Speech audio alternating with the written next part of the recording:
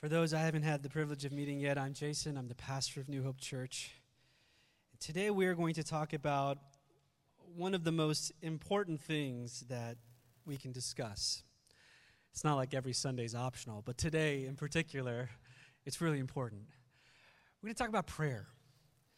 Because we were made to pray. And what I mean by that is not that we were made to sit in a meditative pose or whatever you imagine when you think about prayer, becoming very serious and solemn. What I mean is we were made to have a living relationship with our Creator.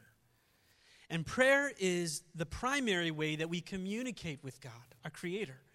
And it's also the lens by which we discern His activity in our lives. We pray for something, we see Him answer, and we give Him glory.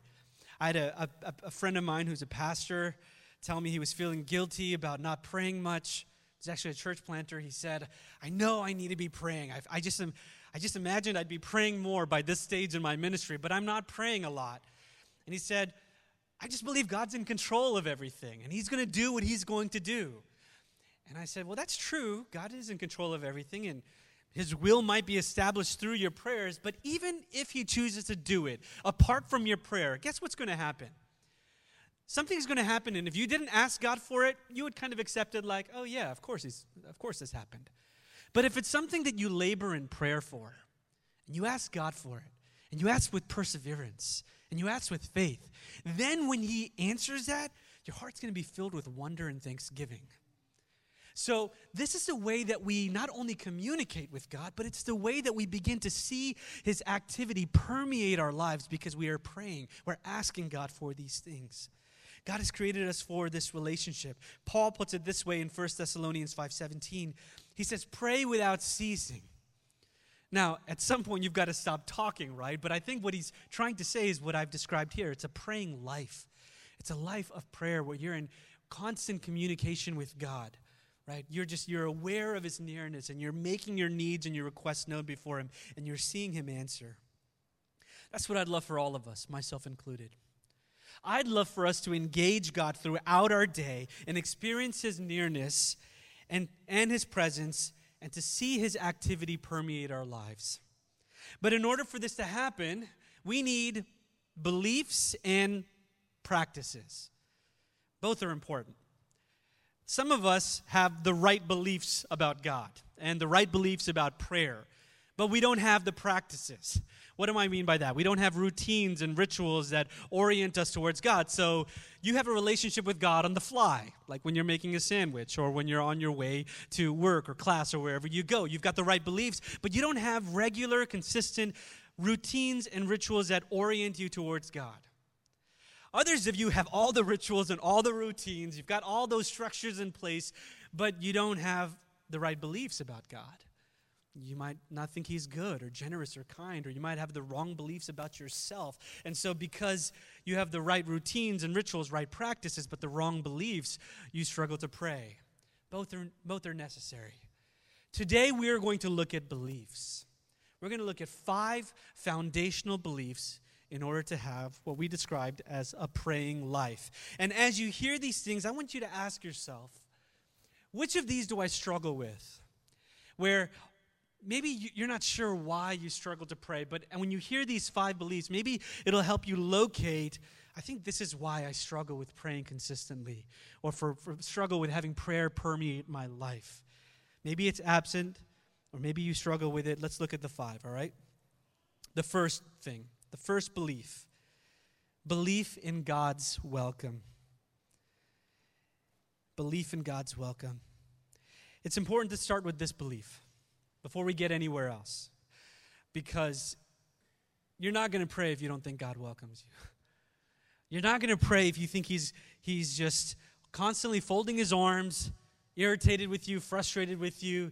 You're not going to pray unless you believe His arms are wide open to you whenever you call upon Him, even now. If you wanted to ignore me and start talking to God, you won't do that unless you think He has a welcoming posture. Most of us, when it comes to our experience of God's welcome, we doubt He's welcoming us, right? Or we doubt if He cares. We doubt He's listening. We doubt if he's paying attention, or if you do think he welcomes you, that you think he just tolerates you during that time. He's just putting up with you, right? And all of this represents what we think about his posture towards us. But let's look at Hebrews 4:14 through 16, which Amaury read for us. It's on the back of your bulletin here.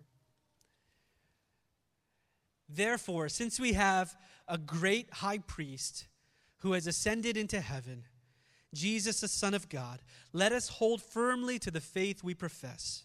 For we do not have a high priest who's unable to empathize with our weaknesses, but we have one who has been tempted in every way just as we are, yet he did not sin. Let us then approach God's throne of grace with confidence that we may receive mercy and find grace to help us in our time of need. Now, here's the question I want you to ask yourself as we think about belief in God's welcome. When you think about praying, let's say you're not a Christian and you're not sure how Christians do this, or you're a new believer, or you're a mature believer, whatever it is. When you think about praying, do you go to God with confidence? If not, ask yourself why. Or let's look at this verse here, what Paul says in this letter to the churches in Ephesus, Ephesians 3:12. In him, that's in Jesus, through faith in him, through faith in Jesus, we may approach God with freedom and, again, confidence. Ask yourself, do you go to God like that? Do you approach God with timidity, shyness, and constraint? That's not the way he wants you to go to him. He wants you to go boldly, with confidence, with freedom. If you go with shyness, with timidity, and with restraint, then it may be because you're putting your confidence in something else. Because of Jesus and because of our faith in Jesus, we can go to God today with boldness. We could go with freedom. We could go without inhibition because we know that because of Jesus, his arms are wide open to us. And if you're struggling with that, you want to ask yourself, well, where have I placed my confidence? This implies that God welcomes us with wide open arms because of Jesus. You see, we love God because he first loved us. I want to tell you, family, that is always the order. It'll never work the other way around. If you think that you are the primary pursuer in your relationship with God, which I know what that's like. If you feel like you're trying and struggling, if you feel like you are the one who does the pursuing primarily, at some point you're going to get burned out. You get frustrated with God. You'll just wonder, like, why am I even trying? And it's because you think that God is responding to you, that he's not welcoming you. You're trying to get his attention. But if you realize, no, God pursued you first. He loved you first. And it's in Jesus and it's in confidence in what he has done first that I could go with confidence and I can go with boldness and freedom. When you have that belief, prayer makes sense. So let's do a little exercise. I want you to answer this question. Which of these tends to describe your experience of God's welcome? You ready? God wants nothing to do with me. Is that how you experience God's welcome? He wants nothing to do with me. God tolerates me. God tolerates me. He puts up with me. He endures me. Number 3, God delights in my prayer, but he's often disappointed because I could probably do better. I was losing focus, ran out of time. So he delights in it, but he's a little disappointed. Or the 4th, God loves me more than I could imagine, is delighted when I pray, and welcomes me as I am. Let me say that again. God loves me more than I could imagine, more than my greatest description and imagining of his love.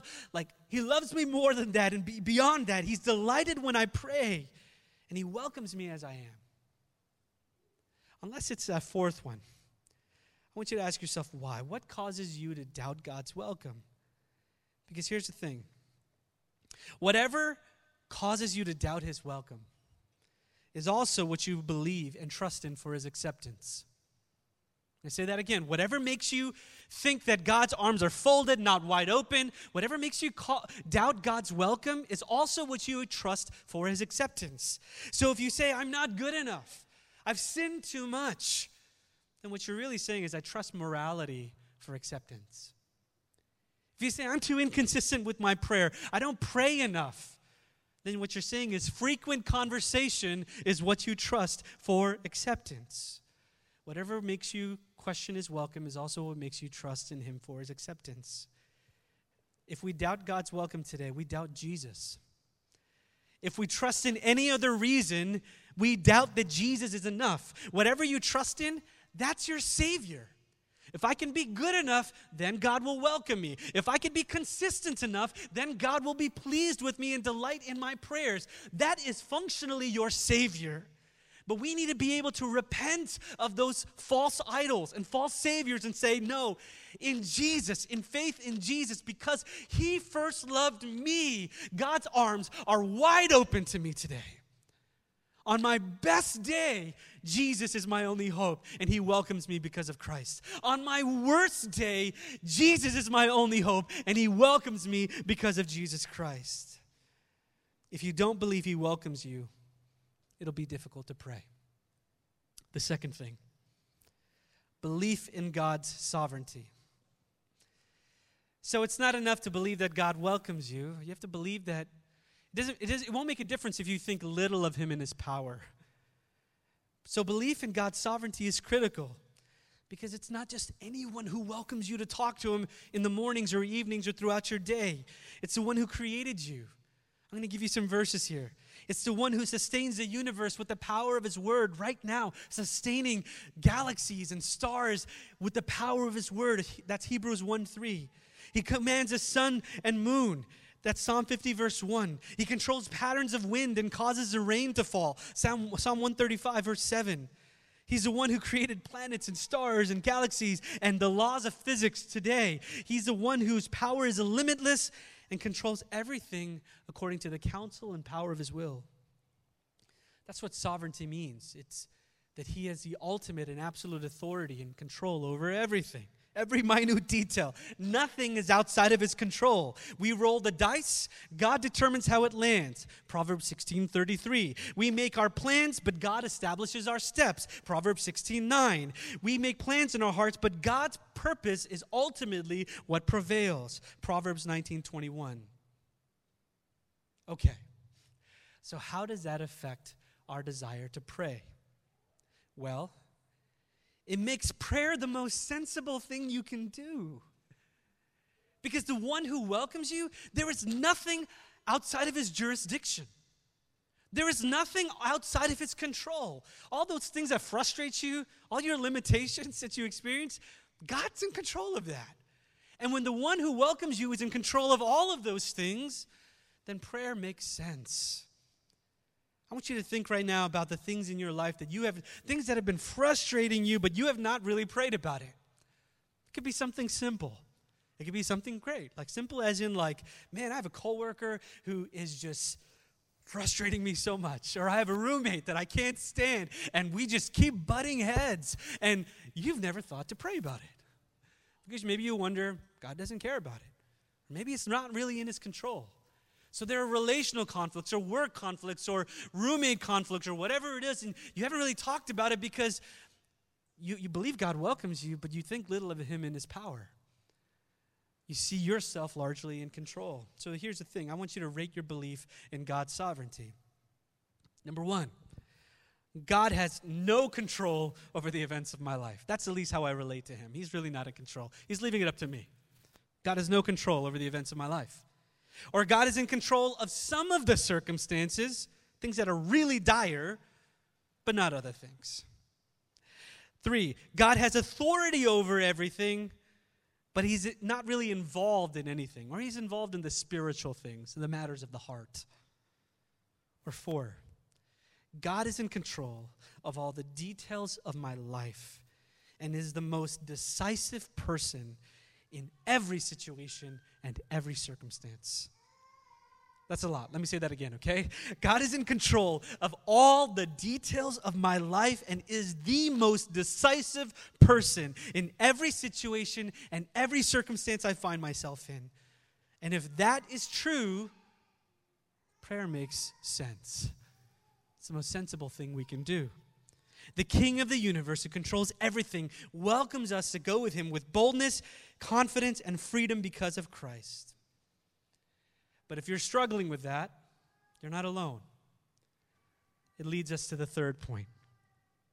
We need to believe that God welcomes us. We need to believe that God is sovereign. We also need belief in God's goodness. Because you can believe God welcomes you and you can believe he's in control, but you're not going to pray if you don't think he's good.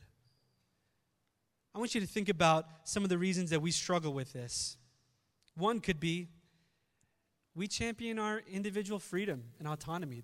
Like when I was reading those verses, I know some of you were probably like, wait a second, where is human free will in this? Or like, that's a separate conversation, all right? And we'd get too sidetracked if we go that route.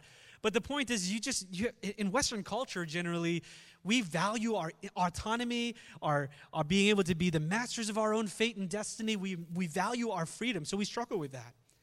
And not just that, every experience of someone who has unrivaled power has led to exploitation, has led to people being abused, taken advantage of. So this idea of God being in complete control is also can be offensive. And for some of you, it's actually God's sovereignty that haunts you. I remember times in my life when people wanted to encourage me when there was suffering or loss. They would tell me, hey, listen, God is in control. God is in control. And after some time, I just wanted to tell them, like, you don't understand, that's the problem. Like, that's what's offensive to me, right? He has the power to change my life, but he's not doing it. He has the power to heal this person, but he's not doing it. He has the power to save this person, but he chooses not to. God's sovereignty is what terrorized me. The fact that he can do whatever he wants, but he chooses to let me suffer. Maybe that's you. They're like, yeah, maybe God welcomes me. And yeah, I get it, Jason. I believe he's in control, but that's what actually haunts me. That's the problem. You see, those two things go hand in hand. God's sovereignty and goodness go together. And if you believe in only one of those things, prayer won't make sense. I want you to think about that. If God is in control, but he's not good, he's a dictator. He can't be trusted. He's just putting you at like your life is just like a rat in a race, in a maze, trying to find the cheese, and he just wants to see if you figure it out. He wants to put something in your hand and take it away at the last minute. He's in control, but that's how you experience him. He's a dictator. You fear his tyranny. He's in control, but he's not good. Others of you have it the other way. He's good, but he's not in control, and you're not going to pray either. Because you think he's got all the right intentions, but he doesn't have the power to actually see any of those intentions through. He's got good intentions for your life. I've got great plans, but I can't really say this is off limits to me. Certain things are out of my hands. So he's not trustworthy. You're not going to pray. The only way prayer makes sense is if you see him as both unrivaled in his sovereignty and unrivaled in his goodness. So here's what I want to ask you today before we go to the next one. Which one of those things do you struggle with? Do you struggle to find God trustworthy because you struggle to see him as one in control of your life? Or do you struggle to find God trustworthy because you struggle to see him as someone who's good with his power? And what has led you to do that? Like, what events have you experienced in your life to make you question those things? If you don't believe he welcomes you, if you don't believe he's in control, if you don't believe he's good, you won't pray. That leads to the fourth thing. We want to believe God welcomes us. We want to believe that God is sovereign. We want to believe that God is good. And we want to have belief in our limits.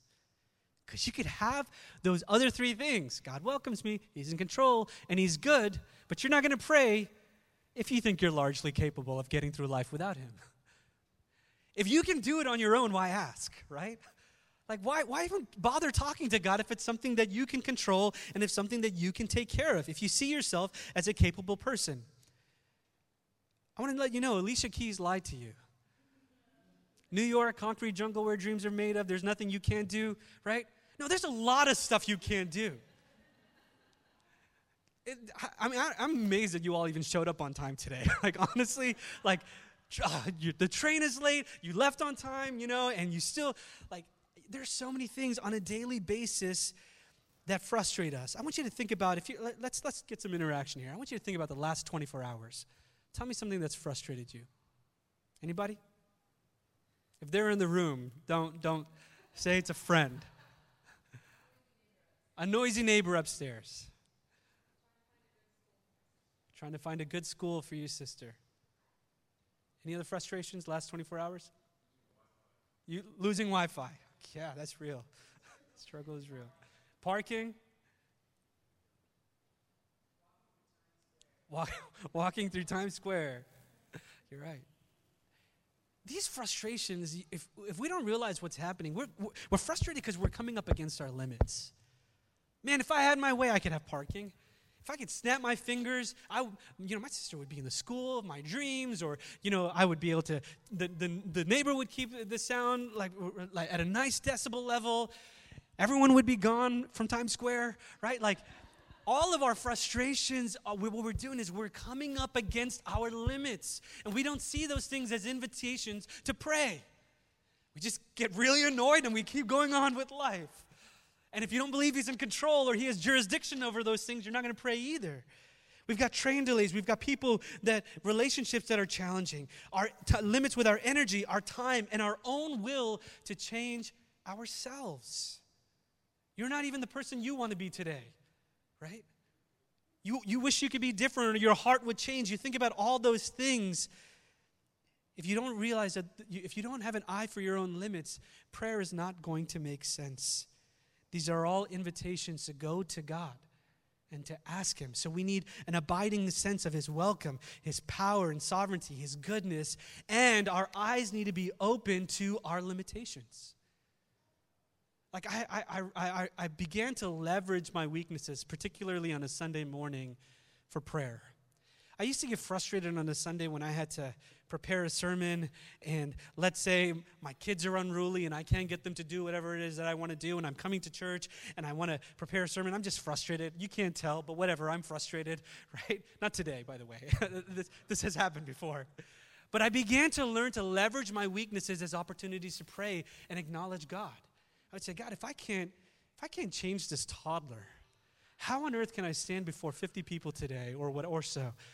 How can I stand before anyone today and hope that I am enough for whatever it is that they're experiencing? God, I need you. I want you to think about your frustrations and your limits like that. There are maybe some really big things that you're praying for, but you've got even little frustrations throughout your day that remind you that God is enough and you're wonderfully human, and that's okay.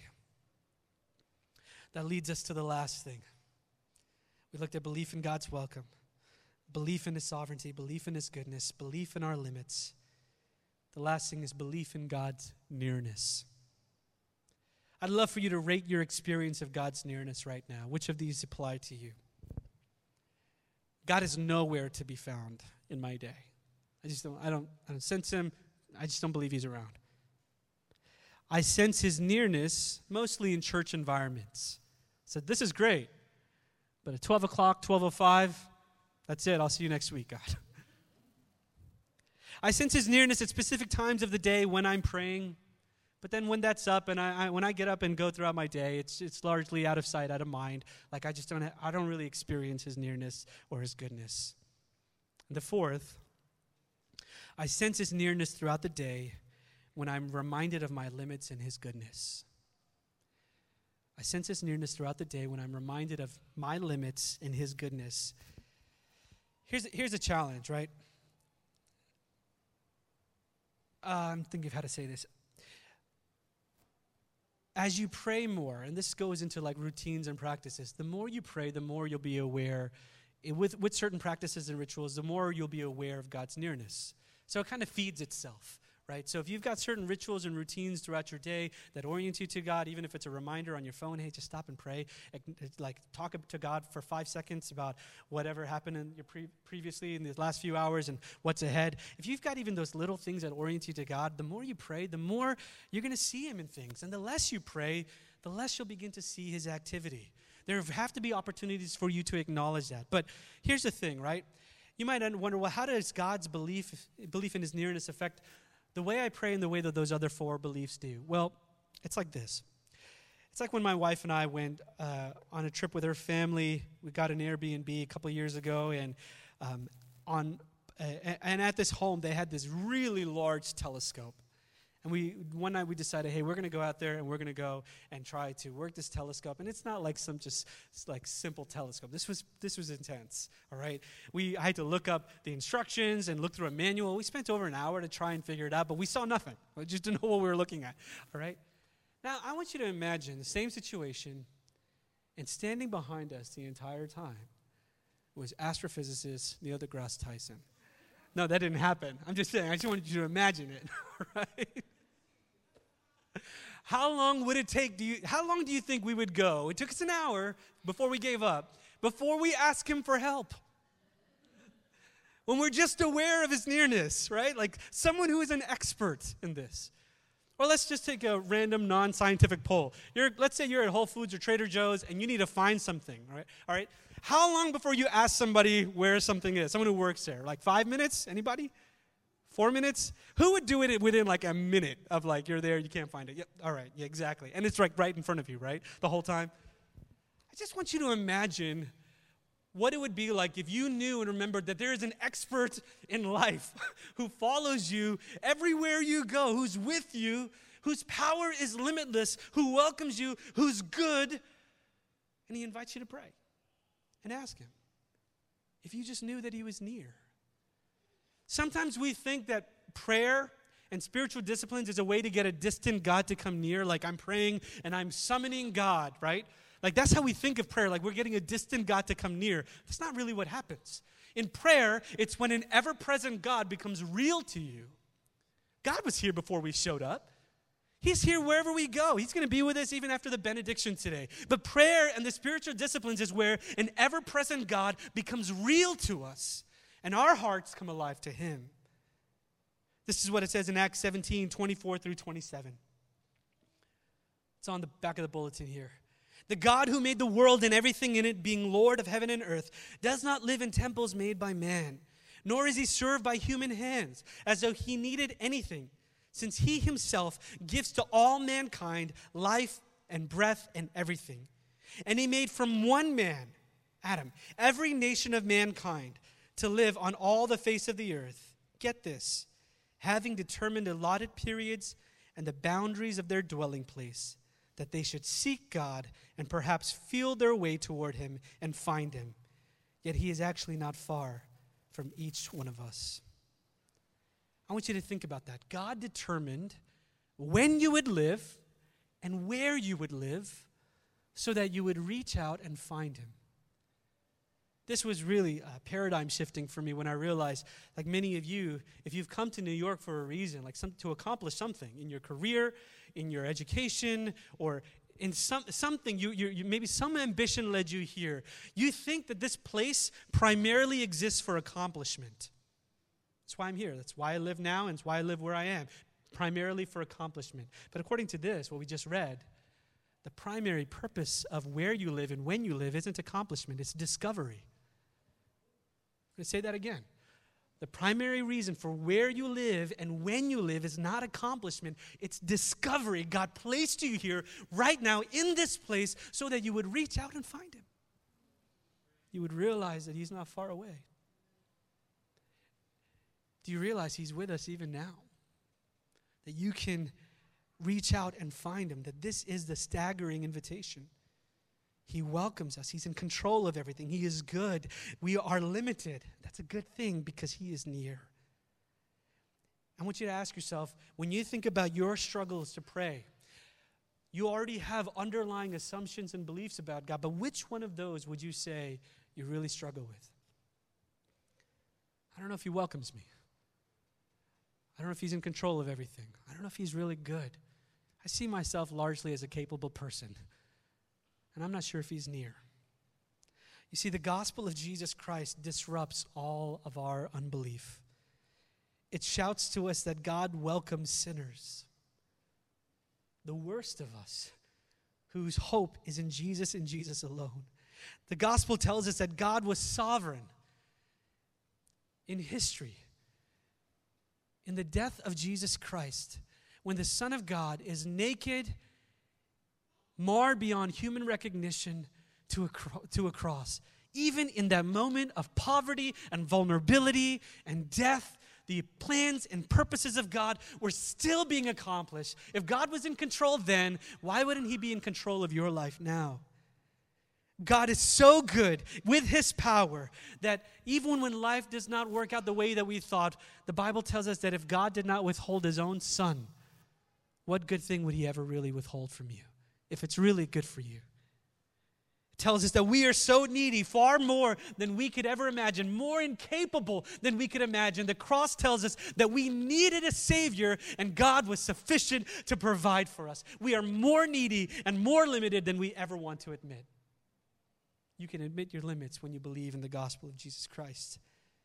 And it tells us that not only is God everywhere, but he's willing to come near, to take on our skin, take on flesh, die in our place.